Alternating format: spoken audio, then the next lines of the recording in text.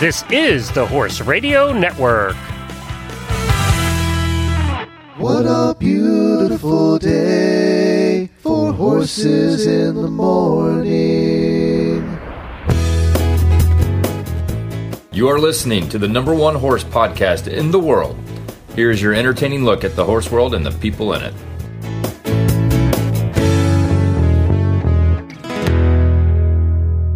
Good morning, everybody. I am Glenn the Geek in Ocala, Florida. And I'm Wendy Ying in Sarasota, Florida, and you're listening to Horses in the Morning on the Horse Radio Network for May 6, 2021. This episode is brought to you by Horseware. Good morning, Horse World.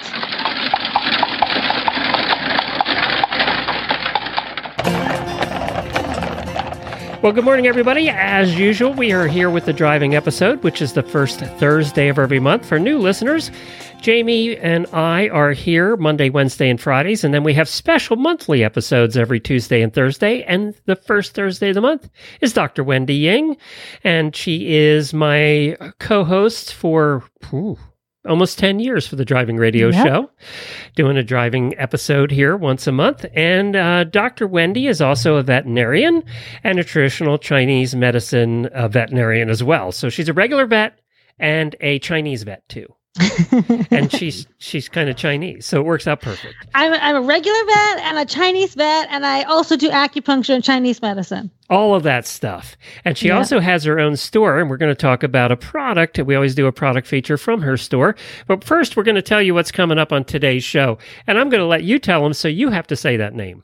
All right. So on today's show, we have Ellen Taylor, the executive director of the Harness Horse Youth Foundation. Good job. It's so hard to say. It's a tongue twister. It's not as easy as it looks. She's going to share some great opportunities for kids this summer. Plus, Garrett Canstead shares how he's leading the charge to renovate the marathon course at the Florida Horse Park.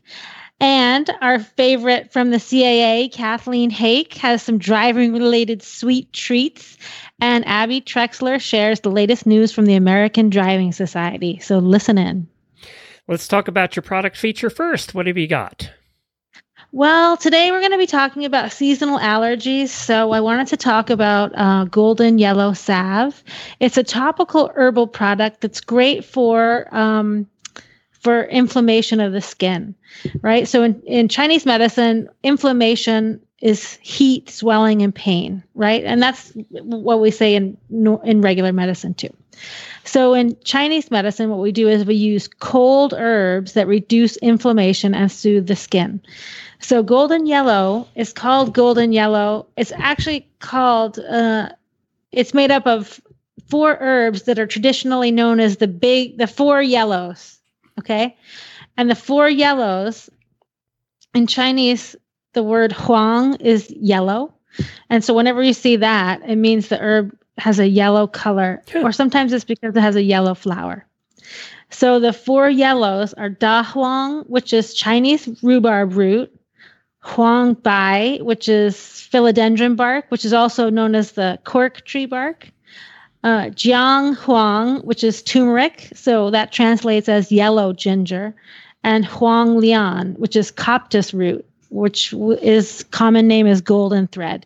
So these are very common plants that we have, and as you can see, a lot of times in Chinese medicine for inflammatory issues, we use the root bark, right? So I talked about this a little bit in some other segments when we want to use things to get rid of heat, the taste of the herbs is usually very bitter. And that's because the bitter taste are those alkaloids like there's a ton of stuff about turmeric nowadays, right? And we know that the alkaloid in turmeric is berberine, and that has anti-inflammatory effects. So it's the molecule that makes that taste bitter, the molecule of alkaloid. And all 4 of these have very similar blends of alkaloids, so they work together synergistically. And this herbal formula is put together in a coconut and beeswax base. So it is pretty thick, but it's greasy, so it's easy to put on the skin. It doesn't have a lot of drag. And what it does is it reduces the inflammation using the herbs, and then it soothes the skin with the coconut and the beeswax. It also helps with secondary bacterial infection because these roots are known to have antibiotic effects, antimicrobial effects. And then also it's great because it's bitter. So like say you use it on a dog that's chewing their hot spots all the time. The bitter taste, if the dog goes to lick it off, it's bitter. And so they tend to not want to eat that anymore. Like that bitter apple spray that you spray on so your horse doesn't chew off his bandages. And then also since it's thick, it can be a nice barrier if you have a bug issue, like a gnat issue. So I kind of think of it as herbal SWAT. So you can put that on, and if your horse has sweet itch or something, and their skin is really inflamed and like it can't, when their skin's inflamed, the bugs bite it even more, right? It's so delicious to them. So you can put this thick paste on, and it kind of makes a barrier between the skin and the bugs. And where can they find it? They can find it at drwendyying.com. drwendyying.com, and it's actually on your website called Golden Yellow. Is that how it's listed? Yeah, Golden Yellow salve. So you can just search in the search box for Golden Yellow, and that will come up. Well, we have Kathleen back with us from the Carriage Association of America. Hi, Kathleen. Hi, Glenn. How are you doing today? Good. I think you've been joining us for years now in this segment. It's been a long time. It has. Yeah. Well, thank you for doing it. We really appreciate it. The other day on the show, we talked about muffaladas, and today we're talking about brownies. It's my kind of week. We are. And before we get into the brownies, though, we do need to talk about Newell Elementary in Grand Island, Nebraska. They are doing an Oregon Trail project, and they have taken shopping carts and made them into wagons, which just is amazing. And they have been on this multiple mile. They did 3 miles on Friday, last Friday. Are some of the kids pulling the wagons while others sit in them, or how's that working? So they're technically in families. Okay. And so some people are pulling them while others push, just the way you would back in the day. Okay. And so they have just been doing this amazing project. I happened to catch a video clip of the local news while they were at a trade stop, which is where they got their snacks. Okay. Which is how we're going to start talking about brownies in a moment. But I do want to give them a shout out because that is just an amazing project, and it took a lot of coordination, and is such a great way to talk about wagons and about history in general that I thought that was really cool. That's cool. Now are they going to bring them up in the mountains and let them starve for days on end? Well, they talked about that, and actually they had a couple of wagons break down along the way. Oh, no. So they've already gotten into repairs. Did the wolves come and circle them? Or No, but I think there were rubber snakes. I was like,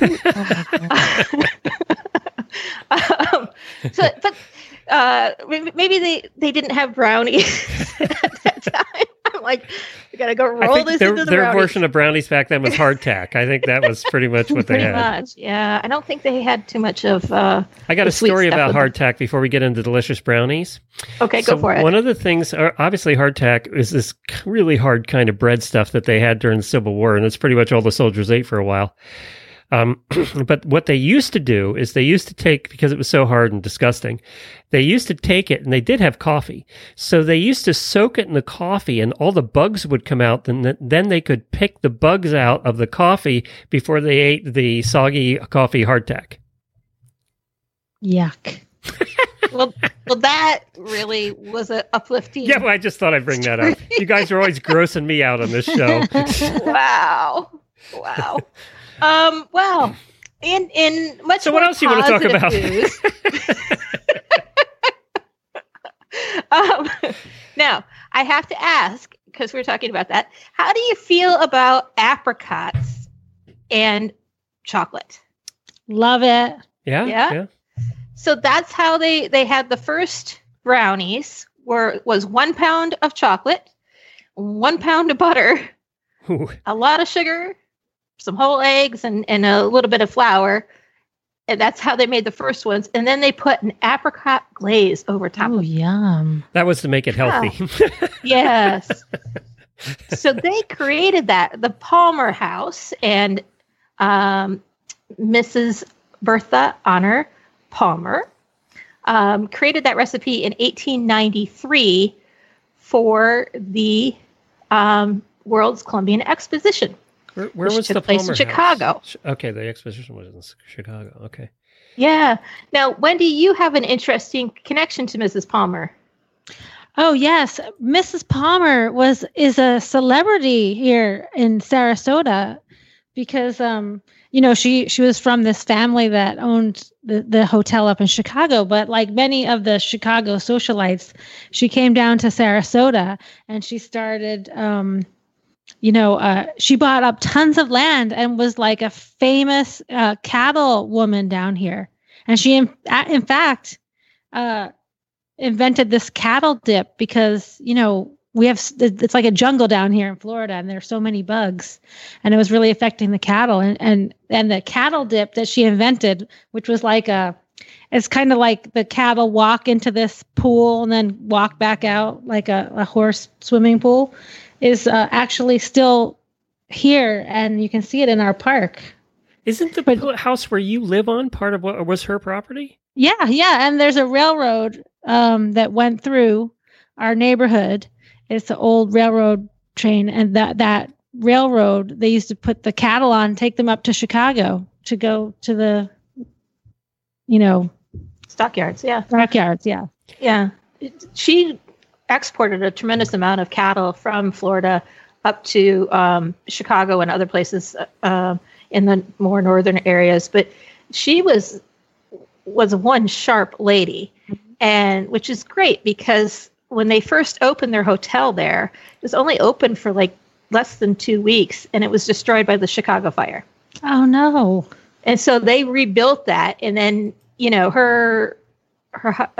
was a society woman, and she got on the board for the Chicago Columbian Exposition, which was supposed to be to celebrate the 400th year of Columbus's voyage to America, but they were off by a year because they got delayed. But the other thing that it was supposed to do was highlight the rebuilding of Chicago. It had been quite a while since the fire, which had really destroyed Chicago. And this idea of having this worldwide exposition open on May 1st, 1893, and it was going to last 6 months into October, was a fantastic thing. Just to give you an idea how big it is, it was 600 acres. Oh my God. 600 acres, 200 buildings, 26 million visitors. Wow. So, and now consider, too, they were coming by train, by carriage, by horse. I mean, it was... Absolutely. Yeah. They came from around the world because when these exhibitions happened, they were a big deal. I mean, it's like taking all of our state fairs and putting them in one spot. And people came from overseas. It was a big deal to be there. And so, of course, carriage people were there. There were a lot of carriages. They were both people from other countries would ship carriages to the United States to be exhibited there. And then we also had American producers of carriages on exhibit there as well. So during this time, Cincinnati, Ohio, is a really big carriage manufacturer. And so in 1892, the carriage industry was responsible for about $11 million worth of revenue, which is a lot. Yeah. And so they had 34 vehicles on display there. And to give you an idea, they were exporting to Europe, South Africa, Australia, Mexico, Central and South America, British Indies, West Indies, and the Sandwich Islands, which I believe at that time would have been Hawaii. And so this is a big deal, and that's a lot of money and a lot of countries to be exporting to. And so it was really important to put your best carriages front and center. And you also wanted to appear very worldly and well-read and all these different things. So there is a booklet that was put out by the Cincinnati business carriage industry builders called the World's Carriage Building Center. And it is full of quotes like this one from Dickens with David Copperfield, which is right on, rough shod if need be, smooth shod if that will do, but ride on. And they have these little references back to different stories all the time. So they really wanted to appear worldly. They wanted to make sure that people understood that they were up to being able to handle all these people coming to see them.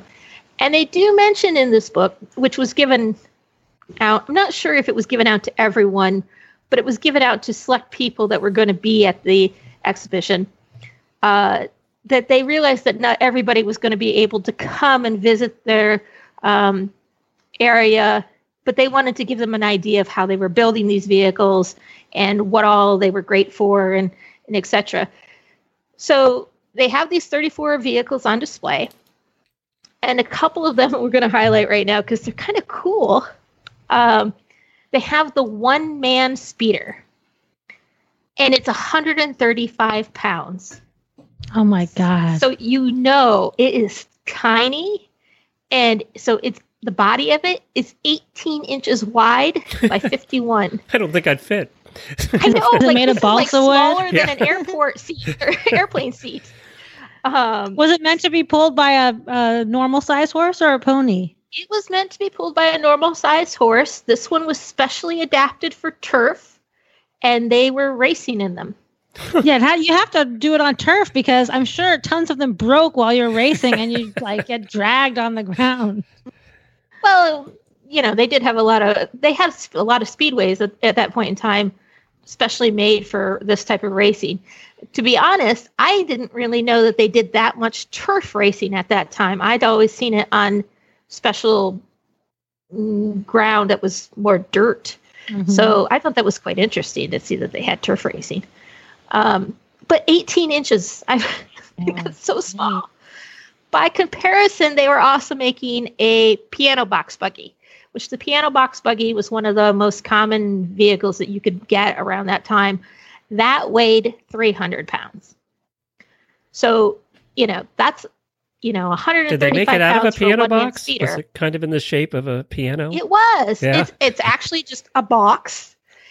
The difference between most things are 51 inches. That's pretty normal for that type of vehicle. This one is 24 and a half inches wide. So it's bigger. There's a chance that two of you might fit on the seat.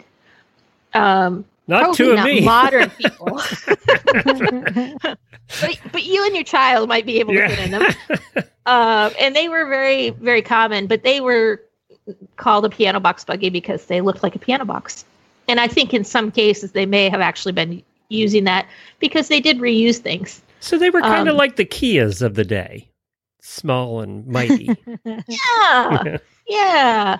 We love those, Glenn. I know I do. I drive mine every day. I like my little Kia. 300 pounds in that low, between 300 and 350 is a very common weight for buggies and vehicles in that time. But just like we build cars and maybe Kias for different things, in different markets, you have to change depending on what market you're sending it to. Americans, we like our cup holders.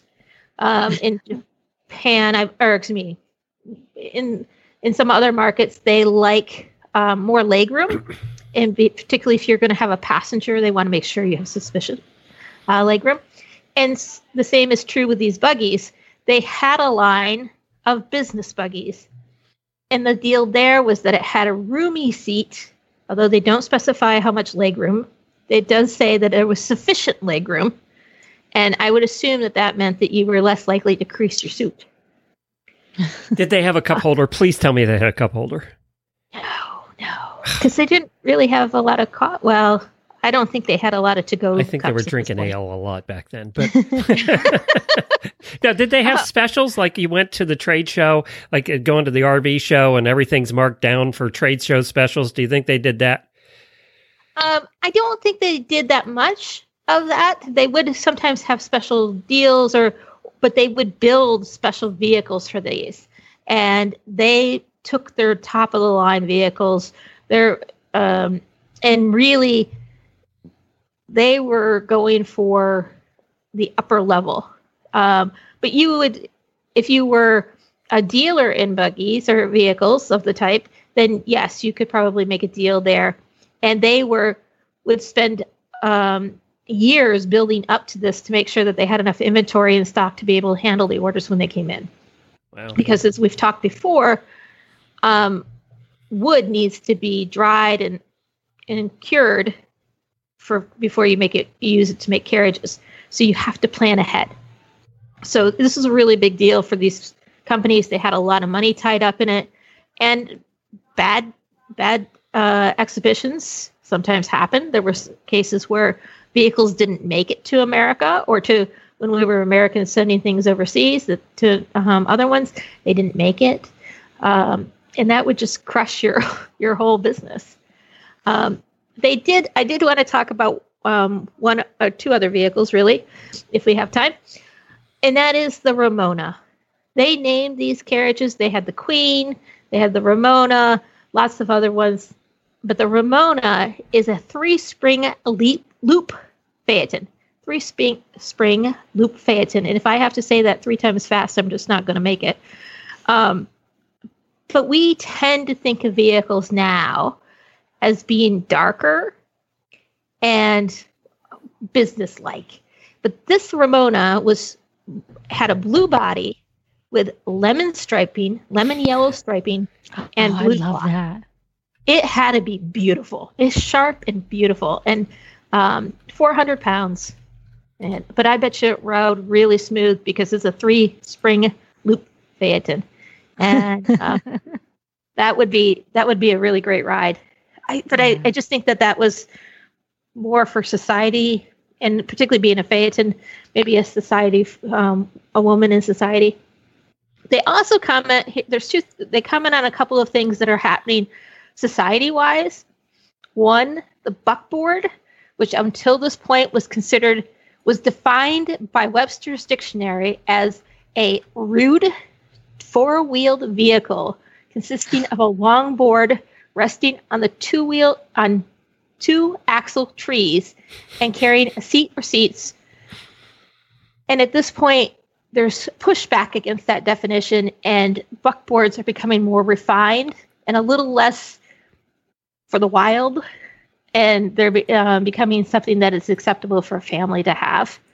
And they're also seeing an increase in demand for 2-wheeled vehicles, primarily from overseas, because as we've talked before, guess what's happening overseas? What? Do you remember? They changed their tax laws, and they're taxing and tolling on the number of axles. No way. That stinks. No wonder they wanted 2 wheels. Yeah, so they switched to 2-wheel vehicles because that way you paid less. And it's true here a little bit, but we just never really got into toll roads the way that they did in various places in the UK and in Europe. But that's why you see the change from like a 4-wheel dog cart to a 2-wheel dog cart, is because of those type of laws coming into effect on taxes. So. Yeah, you talk about the buckboard. Americans' view of a buckboard, the most they have seen of those is in Western movies carrying dead bodies after shootouts. That's Absolutely. Where you see the buckboard used, right? Absolutely. Now, I'm hoping that maybe next time, because we're going to be going to California in June, the very beginning of June, to Thousand Oaks for our CAA Learning Weekend. Oh, cool. And we are going to be having the carriage showcase, which is kind of like a car show, but for carriages. I'm hoping that maybe for next month we can find somebody that has some Western vehicles that can join us, and we can talk about them in particular because they are a unique animal in and of themselves. And you need a chuck wagon. We could chuck wagon.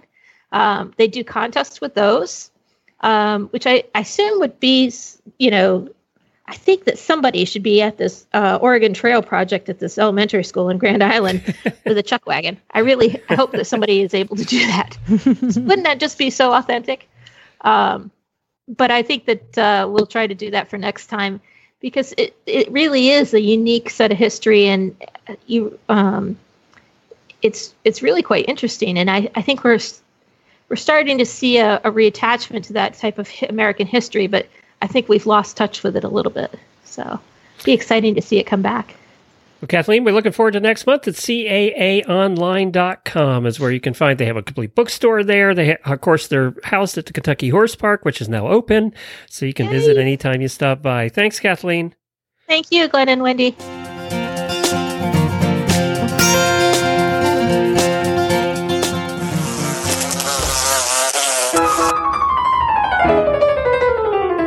Another long, tough fly season is right around the corner.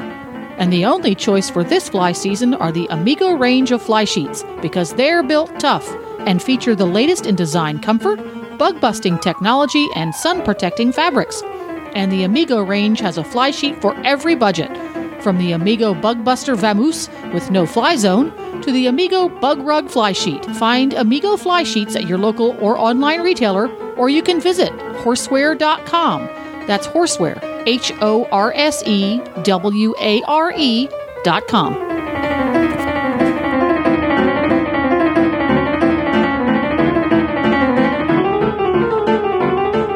Well, there's a topic and a foundation that we've talked about for years here on the show, and that's the Harness Horse Youth Foundation, and I've never been able to say it properly, but it's a group that's been around for a long time, and one of the things we've talked about on these shows for 10 years now is the fact that we need to get more young people involved in horse sports, and that's all across the board. Every association that we talk to, that's their mission. It's the area where they have the most difficulty now because kids want to play video games and not get out of their chairs. And, getting kids out to do more horse stuff and getting them involved in associations and competitions and things like that has always been a problem. Well, we have Ellen Taylor here, who is from the Harness Horse Youth Foundation, and that's an organization that's designed to do just this. Hi, Ellen. Hello. Thank you for having me. So you get kids out to drive standardbred horses. And by the way, you guys have had a standing offer for Wendy and I if we're ever around one of your clinics that we get to go drive standardbreds. So I want to go. Why haven't we done that? I don't know. I'm just reminding you, Ellen, that's something you guys offered. We're going to take you up on it. It's not even an offer. Someday it's going to happen. We're not youth anymore, but we can act like we're young. That's okay. That's right. So you guys obviously were on hold here this past year, like everything else was. Are you back in business? We're on the road again. Yay! So tell us what's going on. What's happening? We kind of redesigned a little bit because we needed a reboot anyway. COVID really, we made a lot of lemonade in 2020, but we were trying to learn from that.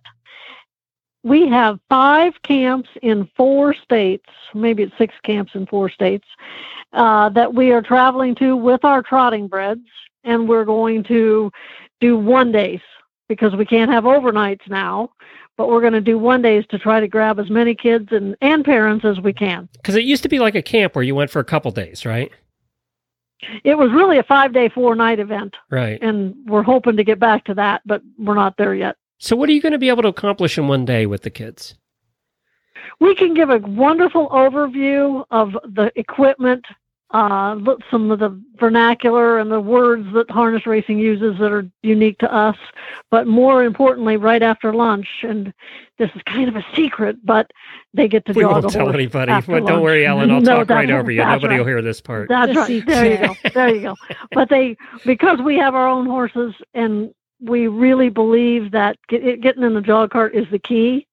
We let everybody, they may not hold the lines if they're not comfortable, or if they're old enough and their feet reach the stirrups, they can hold the lines and actually drive on a racetrack. So do you have like 2-seaters? Actually, yes, we do. Okay. Yes, they're 2-seaters. So it's like a professional driver, a real driver, and then the kids in there. Well, that's how you get them interested. Talking about it is okay, but until they get to do the action part, that's what sparks the light, right? That is, but they also have to know that you got to start cleaning stalls, in a regular camp and I think that in 1 day they have to sort of graduate to get to jog. I mean, if they're going to listen to me be boring for all morning, then they get something exciting in the afternoon. Right. Yeah, I think that's a good thing. Because you have to do that with kids. They need the action, especially now, I think. That's right. Yeah. But then they get to, after that, a lot of them, then they get to bathe the horses, and, if anybody needs medicine or whatever, they get to do that part too. So it's a very hands-on camp. Even on a one day, they get to do enough that they actually develop a relationship with a horse, which is the whole key. Wendy, if we ever show up there one day, she can make us clean stalls. You realize that, right? You are? You're going to make us clean stalls? I've had you don't years understand. of cleaning stalls. I am so OCD. I have a chart on how to clean a stall properly, and it has to be, if you come to an extended camp, it has to be checked off every day. I'm out. I'm a horse husband. I don't clean them properly. That's not I think that's good that you do that. Jennifer always goes in and cleans up right after I do the stalls. I know. She does it secretly, though. I'll go in and clean the stalls, and I think I've done this wonderful job, and then I'll be walking back toward the house, and I see her get a pitchfork and go back into the stalls very quietly. I hate to tell you, Wendy's my soulmate. So how do the kids find out about these, and what, who do you get? Who comes to them? We get a variety. Not a scientific poll by any means, but about 10% come from never having touched a horse. About 20% come from racing families, and about 70% come from kids who have ridden, maybe not extensively, but they at least have some experience with horses. And that is very encouraging to me, because it's actually people who don't know about harness racing, and they're coming to learn more. And I think that's exciting. That is cool. And I think it's great about harness racing too, that to be a jockey, right? We all just saw the Kentucky Derby, but to be a jockey, you have to be so small.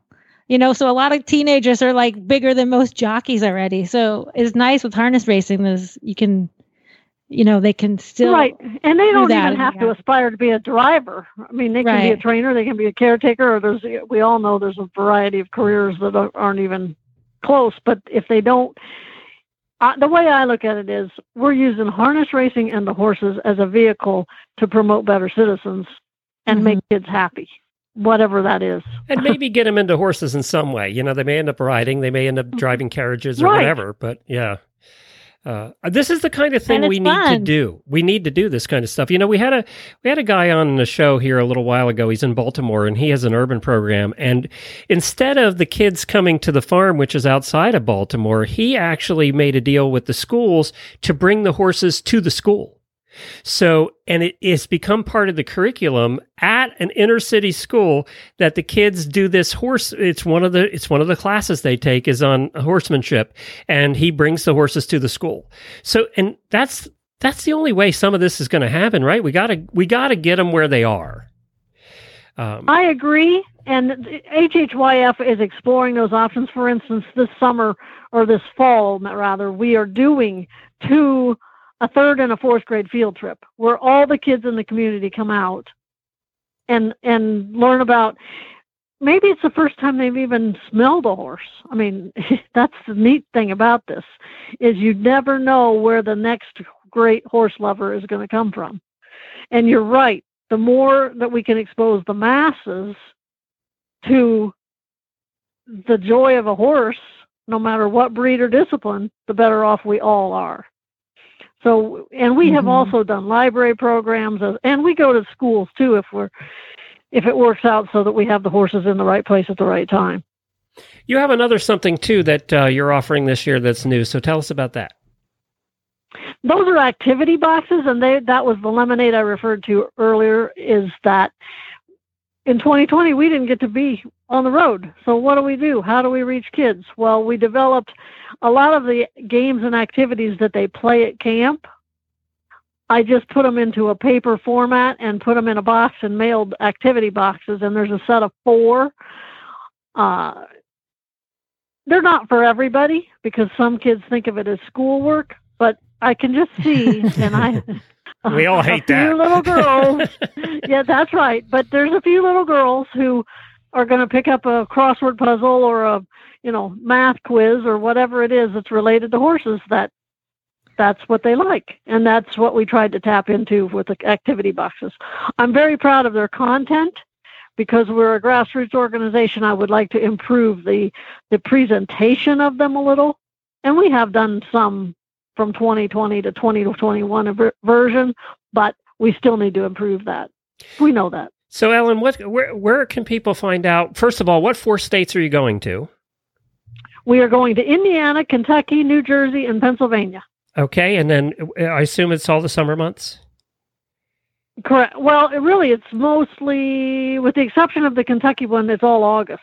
Oh, it's all August. Okay. So, because there's still some states that are very hesitant to give their regulations and rules. So we decided that we'd go later rather than earlier.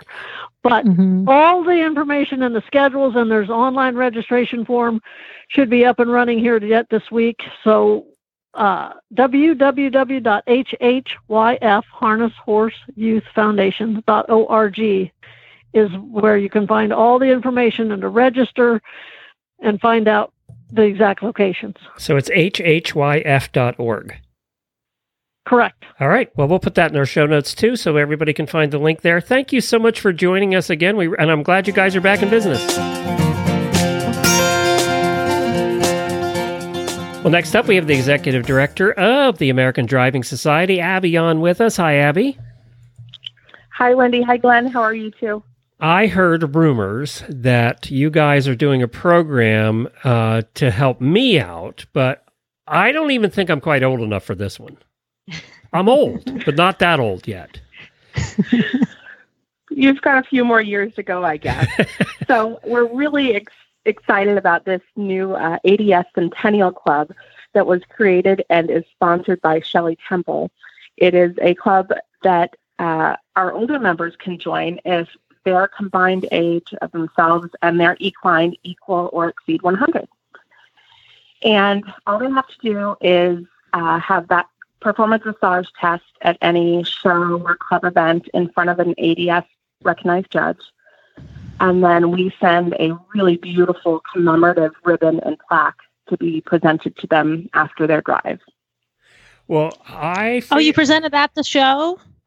Yeah. Oh, that's great. I love that. It's really fun. It's really special. And, it's a great way to celebrate our older members who have been driving for a really long time. Yeah. So this program just launched. It's up on our website at AmericanDrivingSociety.org under I Am a Member and then Championship and Award Program. There's an application up there, so you just download the application. You can fill it out. It's a fillable PDF, or you can print it and mail it. Just figured it out. If I and my pony both live another 20 years, we're good. That's a big if. But you know what I love about it is because the horses like that these people are showing that are going to qualify are old. And it was probably like the last couple of years they're in competition, and having a nice prize like that is so great. They can have pictures. I mean, it's a great way to remember your sweet old horse. It is, Wendy. And I have to tell you, I'm so excited. We've just received our first application, and it's for Gwen Bassetti, who has sat on the ADS board of directors and just stepped down last year. And she is going to drive at a club event in Oregon next weekend, and she's going to be driving her 22-year-old homebred pony. Oh. 2 years ago, she won the Can-Am Derby with out of 40 entries. Oh my gosh, that's so great! So it's going to be really special, and the news, the TV news show is going to come and cover it, and it's going to be a great celebration. Oh, that's awesome! What a great program! Yeah, I'm looking forward to it. So please, everyone, go to our website, download an application, and send it in. Very good. And there was one other thing too, right? There was. So yesterday we had our spring board meeting. Of course, it was held over Zoom. And during that, our membership committee pitched a new program that we're really excited about. And it's still sort of in the development stage, but it's for ADS member clubs. And if their roster is 50% or more ADS members, they can become an ADS Blue Ribbon Club. And we've got a whole list of benefits that the club will receive, and they'll be listed more frequently. They'll be listed on our website. They'll be in all of our digital publications. So anyhow, that's called the ADS Blue Ribbon Club. Everyone can kind of keep their eyes out for it. It'll be coming in the next 30 days or so. Well, that's great. It's super. Very good. And of course, all of this can be found at AmericanDrivingSociety.org is the website. Thank you, Abby, for joining us. And of course, we're getting into the competition season pretty heavily here now. So on the website, you can also find where all the competitions are going to be. And if there's one in your area, maybe you could go volunteer too. They're always needing volunteers. Oh, that'd be wonderful. The Horsemanship Radio podcast is dedicated to the advancement of great horsemanship throughout the world.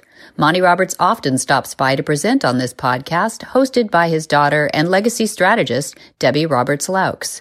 The show includes segments, tips, and interviews exploring effective training centered on the well-being of the horse. This multiple award-winning podcast has 1.6 million downloads to date. HorsemanshipRadio.com, sponsored by Hands On Gloves and Monty Roberts University.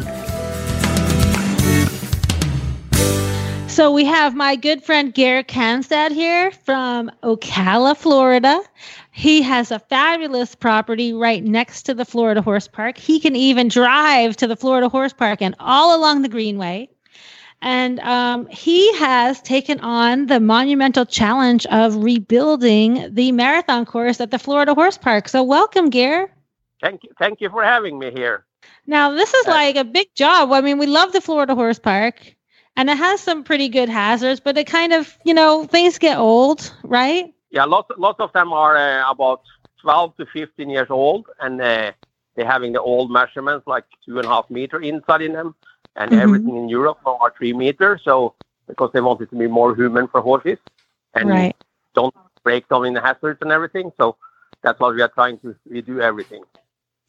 Well, it was built back in, it had to survive me and Casey Zubek driving our four-in-hands through there back when we were trying for WEG. So it's a little beat up from that for sure. Well, it held up pretty good then. But Garrett, now tell us a little bit about, now you drove four-in-hand horses, right? You had some Friesians? Yeah, I had Arabo Friesians in Colorado, and I drove a foreigner. I have 6 Arabo Friesians there, and I only compete on competition with them. And I used to drive horses in Holland, in Norway, South Africa, Mexico, and Canada, and here in America.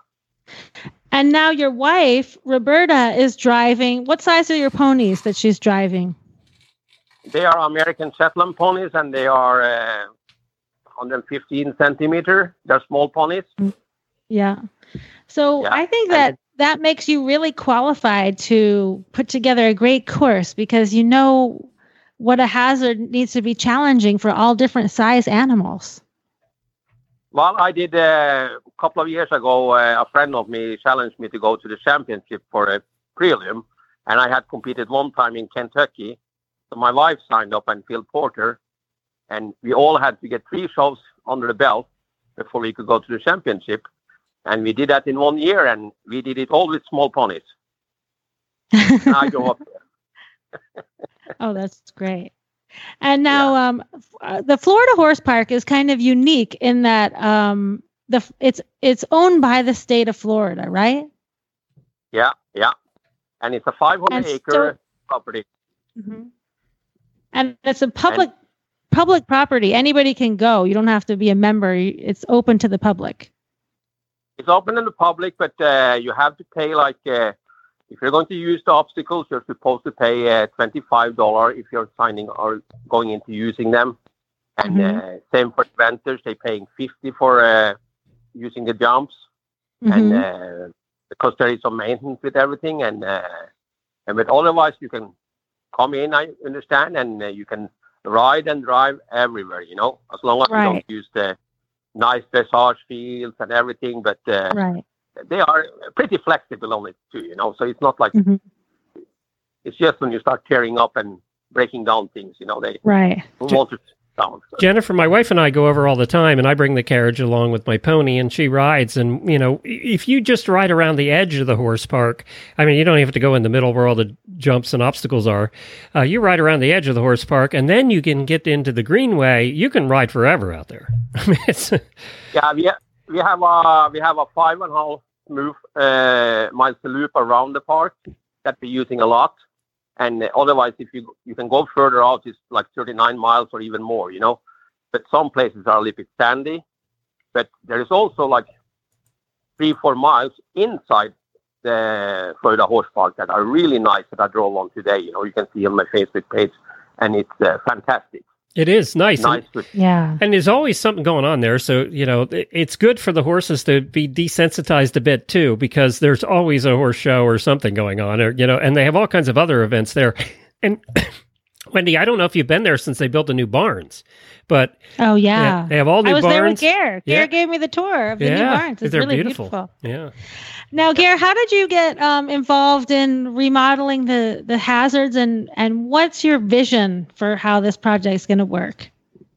Well, I started up in it's almost a year ago now, and I went over there and I could see event jumps flying out, you know, all over the field, you know, and I thought, I have seen it happen before, you know, in Kentucky Horse Park, up in Colorado, the event people taking over, you know. So I thought, well, we better be more involved here as drivers, you know, and clubs and everything. So I spoke to Jason, and we started talking about fixing up the obstacles.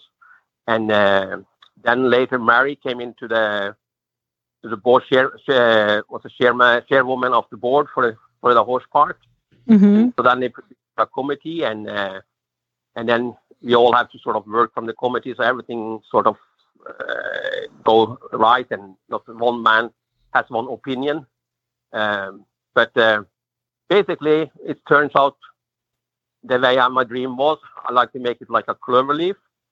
So everyone can up in the middle, and with moving some obstacles, it gets everything more around the tree line, as you remember, and the new water obstacle on the opposite side, and one more obstacle further down.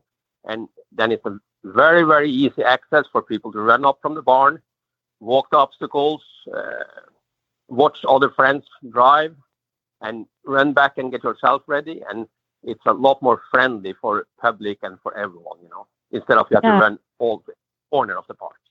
Yeah, because sometimes you can't, you know, if it's in a straight line, sometimes people think, oh, that's good. They're all in a line. I can just walk down there. But you'd have to go back and forth. And then maybe spectators would just have to pick one obstacle. But this way, they can kind of see everything going on from one location.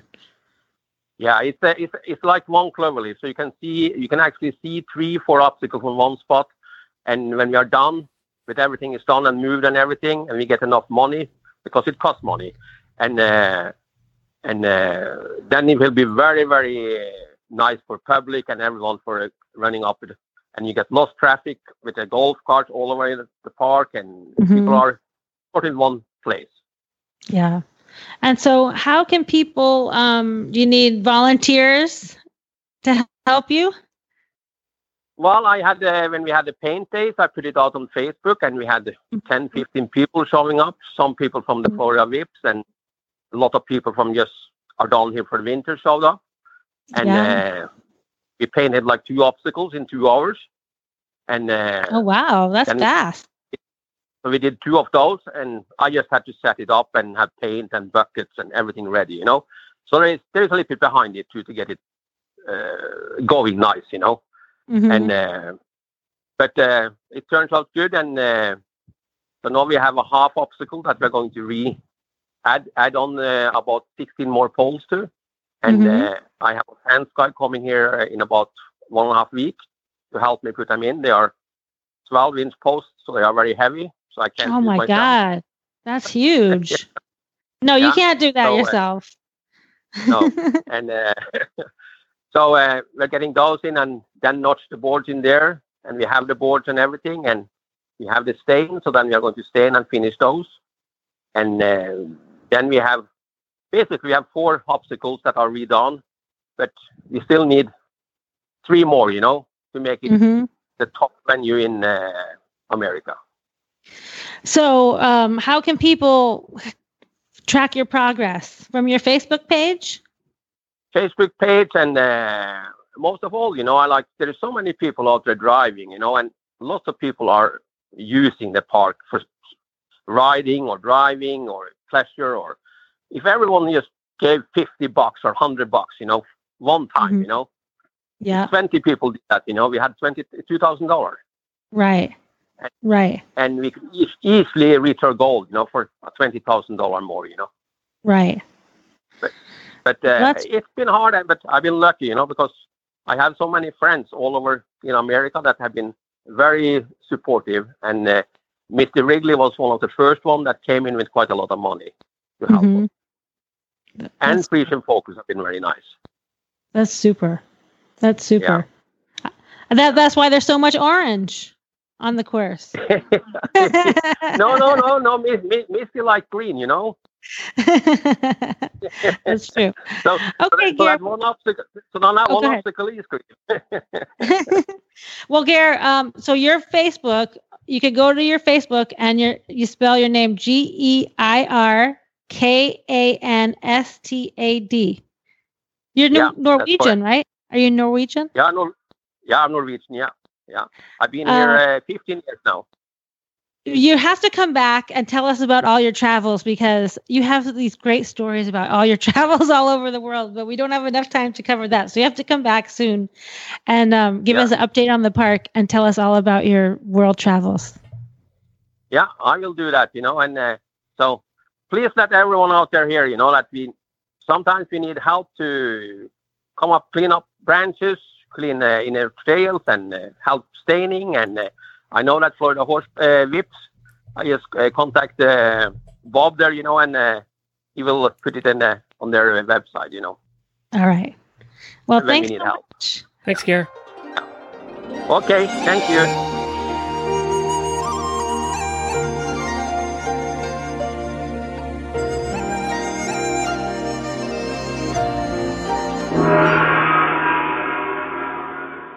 Well, it's now time for our traditional Chinese veterinary medicine segment with Dr. Wendy Ying. It's springtime, right? So what do we have to deal with? We have to deal with allergies. Me sneezing. That's what. Are you having? Yeah, the pollen in Ocala is pretty bad. In Chinese medicine, we think of allergies as wind, heat. Okay, so the wind is the pathogen that brings the allergens to you, and the heat is the inflammation that your body then reacts to the allergies, right?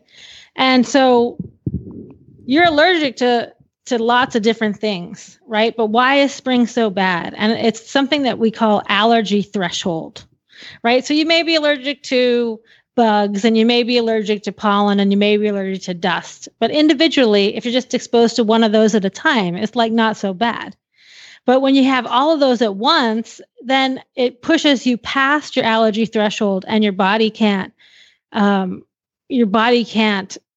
fight off the reaction. And that's how you get allergies.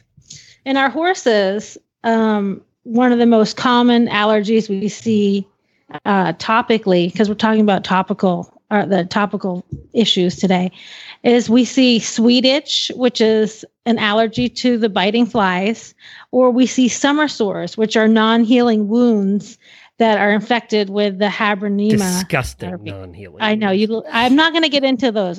There's another show where we talk all about all those itchy things. But and then like for farm dogs, right? Sometimes you see these farm dogs and their skin is so bad, and the people are doing everything they can, but they're in this horrible itch scratch cycle, right? Because they're allergic to fleas, they're allergic to food allergies, pollen, stress.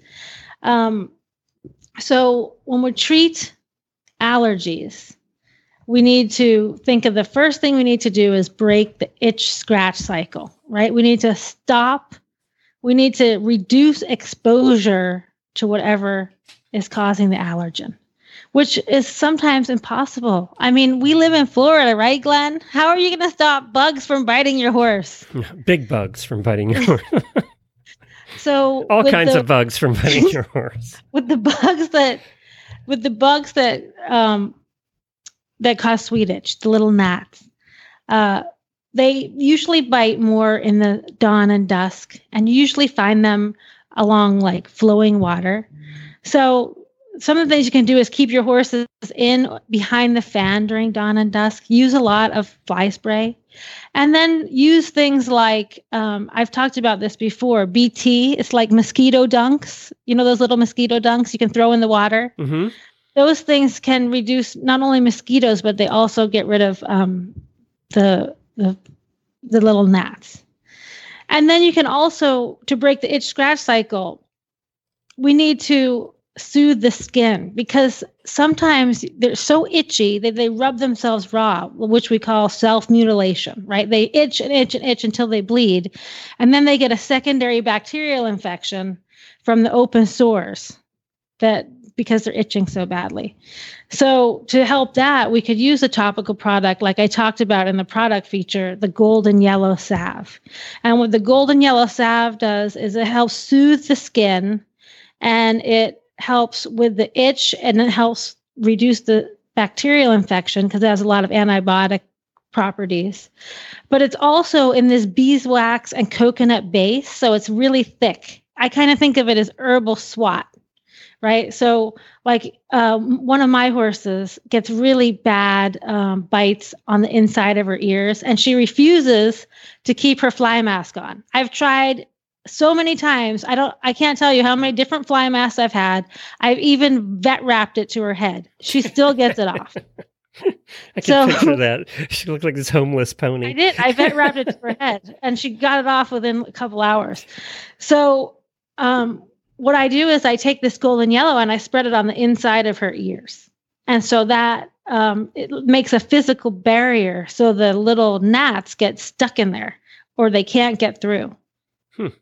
You know, it also, for your dogs, if you have a dog that has like, you know, hot spots or what we call the lick granuloma, where they're constantly licking their foot or their leg, you can use this golden yellow salve because it is really bitter tasting. Oh. And so you have to kind of, when you scratch an itch, it tells your brain like, oh, that feels good, right? So you kind of get addicted to scratching. So you have to break that cycle. So for the puppies, you put something bitter on there and they lick it, and then it's like a punishment. So they kind of resetting their brain so they're not keep itching. So that's what we should do for our allergies in spring. Try to reduce your exposure. Try to soothe the skin. You want to break the itch scratch cycle, and you can use a topical product like the Golden Yellow. Where do they get the Golden Yellow? They can get it at drwendyying.com.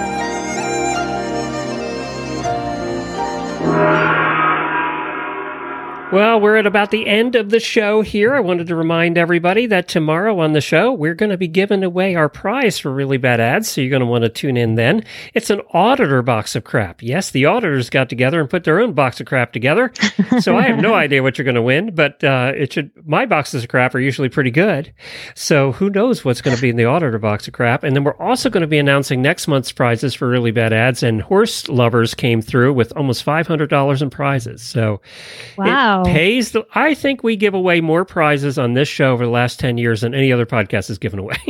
I think so too. I mean, we give away great prizes. I think with Radiothons, I figured it out, and we've given away almost $70,000 in prizes over the years. Are you kidding me? No, it's a lot. So, wow, so you're lucky because you're listening to this show. And Dr. Wendy Ying, of course, can be found at drwendyying.com, as we just said. And are you doing any driving anymore? Do you drive anymore? I drive around my neighborhood. Do you? That's about it. Still out there? We got to get down there soon. I know. It's so fun down here. We have to bring our camper down and park in your yard. Yeah. Let's bring the horses down. We'll leave the camper at home. We can stay in your wing, and we'll just bring the horses down. That's even better. Okay, you can do that. That didn't go too bad last time. They didn't carry on too much. Maybe you can stay across the street. We'll rent the barn for you across the street in the mansion. Wendy posted this the other day. There was a place across the street. It was abandoned for a while, wasn't it, from your house? Well, yeah, they were they got caught up in the mortgage scandal, the mortgage whatever thing, And so for 10 years, they were fighting with the bank And it was about- pretty much looked abandoned. It was not a good-looking place. Yeah. No. We called it the zombie house. Yeah, and now they fix it up. You sent the ad for listing it. Oh my God, it's beautiful.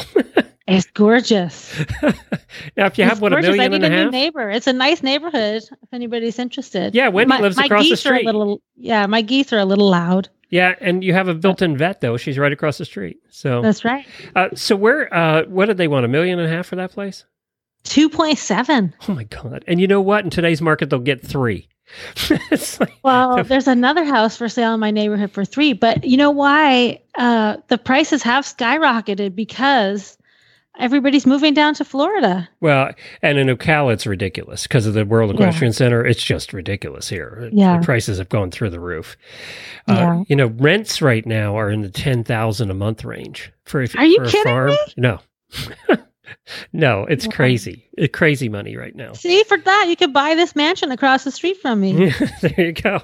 Your property value just went up, Wendy, because the neighbor's know. house got nicer. I know. Ching!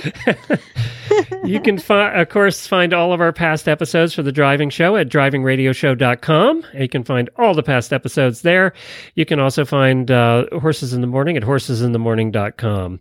And we have a bunch of shows. You can find them all on our app, iOS or Android. Just search for Horse Radio Network. We have 20 different shows that we do. I do a show called Stable Scoop, which is a roundtable show that's turning out to be quite popular, actually. And I do that twice a month where we do it live on Facebook, video, as well as audio.